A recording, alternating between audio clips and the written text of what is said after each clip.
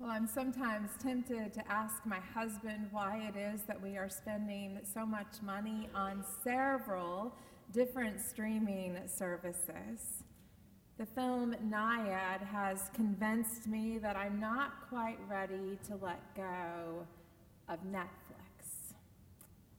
Starring Jodie Foster and Annette Bening, Naiad offers a powerful telling of the fierce commitment of swimmer Diana Naiad, who embraced the massive challenge of swimming the 100 miles that separate Havana, Cuba, from Key West, Florida. Moving arms and legs through the water for 60 consecutive hours is not something I can imagine any of us has ever dreamed wanting to do, let alone after having 4 unsuccessful attempts. But Diana Naiad could not let go of believing that her physical body could carry her through the water without a tank protecting her from sharks swimming alongside of her. The failed attempts that are all depicted in the film are gut-wrenching, making you wonder why on earth this woman would want to continue battling a mix of salt water, commanding waves, and poisonous jellyfish, while trusting those on the boat traveling alongside of her to be able to fend off any sharks. But Naiad keeps on moving, one arm in front of another, until she finally reaches to where the coast of Florida is in sight. As she inches closer and closer to the shore, it becomes clear that Naiad's breathing is as shallow as the water beneath her body. And then it comes time for her to stand up on her 2 feet and walk through the water until both ankles are above the water, which is the indication that she has completed this massive, impressive feat. At this point, everything in her body is labored, while her swollen face and eyes reveal what salt water can do to any tender surface. And with about 10 feet remaining, and her confidence waning, her dear friend and beloved coach, Bonnie Stoll, literally jumps in the water, stretches out her arms toward Naiad, and says, "Come towards me. I'm right here. Keep moving. I am right here. I've got you."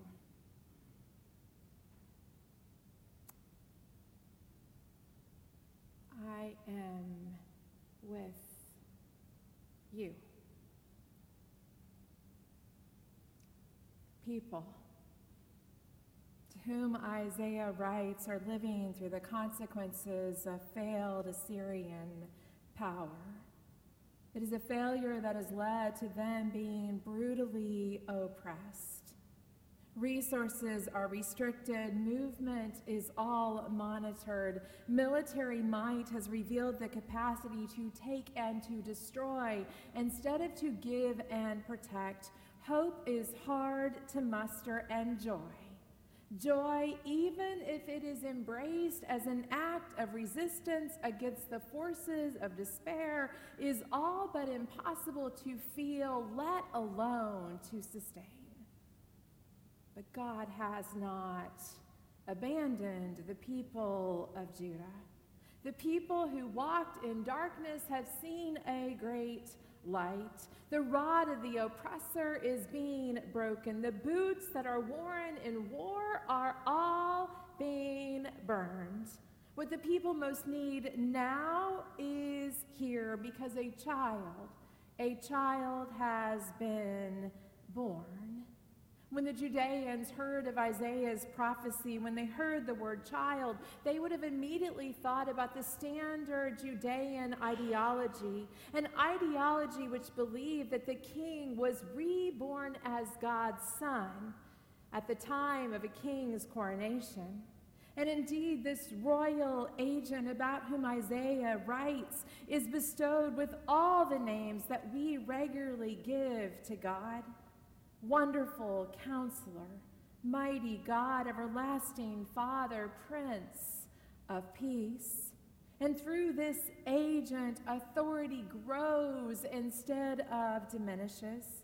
War is replaced with endless peace, and the one on the throne is known not for greed and oppression, but for justice and righteousness that flow through his power. The exilic power of abuse and suffering is finally over. It is now time to return home to restoration. And I wonder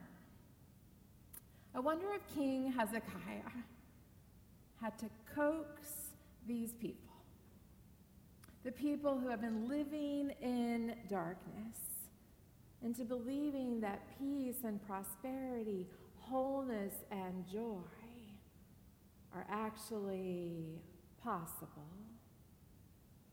After all, how does one embrace freedom when one has only known bondage?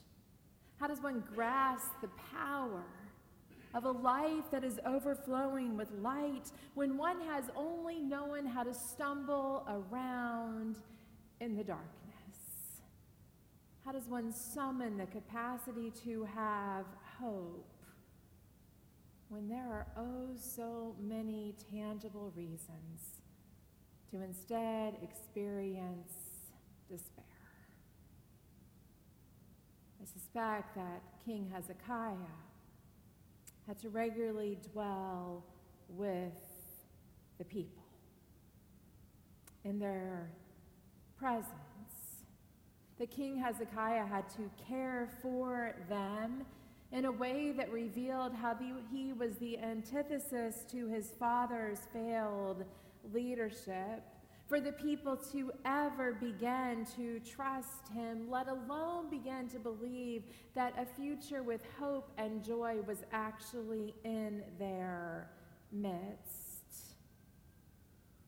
And I wonder also about us. How do we believe that a light has actually come for all the people when there is so much darkness? Darkness ranging from the violence in this city to fierce fighting that has impacted the region where Jesus was born in ways that we cannot even begin to fathom or comprehend. How do we lean into joy when so many of our steps are instead punctuated with despair? How do we seize wholeness when we know what it feels like to be paralyzed by fear? How do we claim our belovedness when we've only been told that we'll never measure up to even being enough? How do we keep on moving when the odds are sometimes so seemingly stacked against us? Throughout Scripture, Yahweh has a fierce capacity and resolve to bring about a newness that is completely fresh, a reality that represents the complete break from all that has come before, a transformation of people and places and systems and situations that have once been rendered impossible. And while our world has had a few leaders who have paved a way of peace, none of us have yet to experience a world of endless peace, where justice and righteousness are the norm forevermore. But everything changed on this night when a child was born in a borrowed barn in Bethlehem.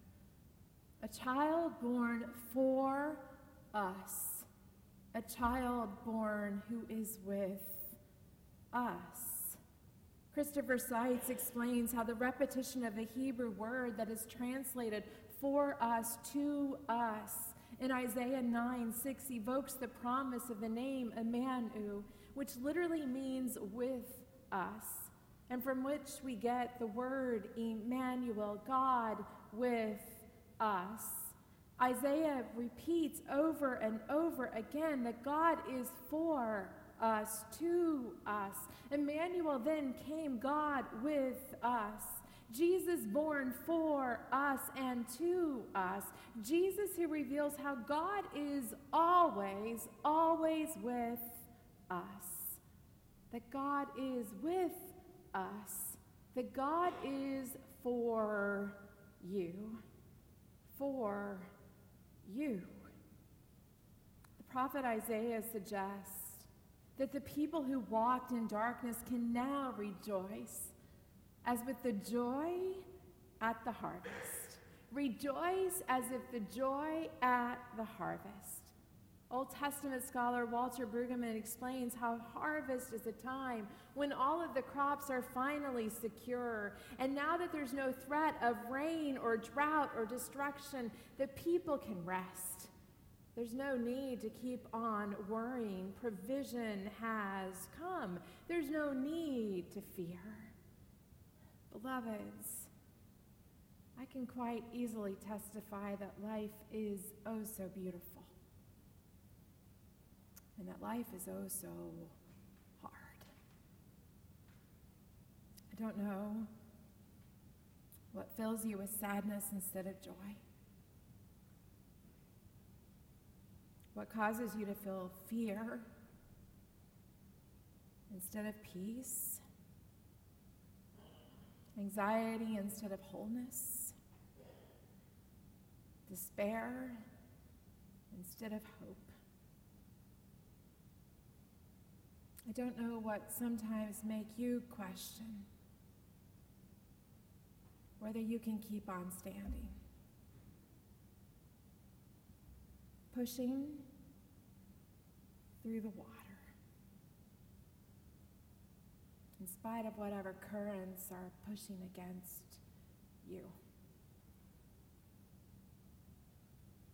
But I do know. I believe with every part of my being that Emmanuel has come.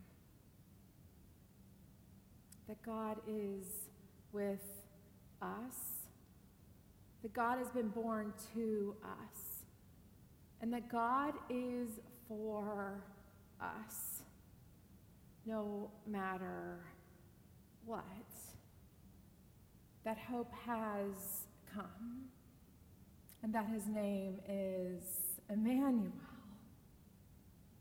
That joy is ours as we push through every source of fear or despair because God is with us.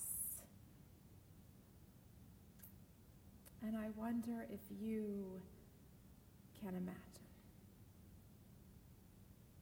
Imagine God standing before you. I don't know what God looks like in your eyes.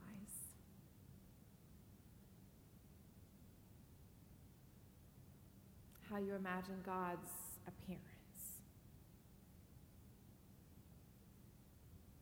But I wonder if you can imagine God standing before you.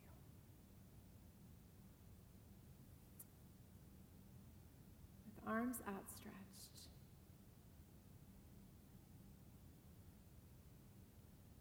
Right when you're not sure if you can keep on moving.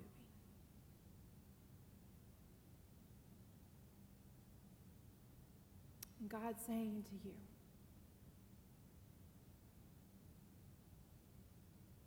just keep coming. Just keep moving. I'm here.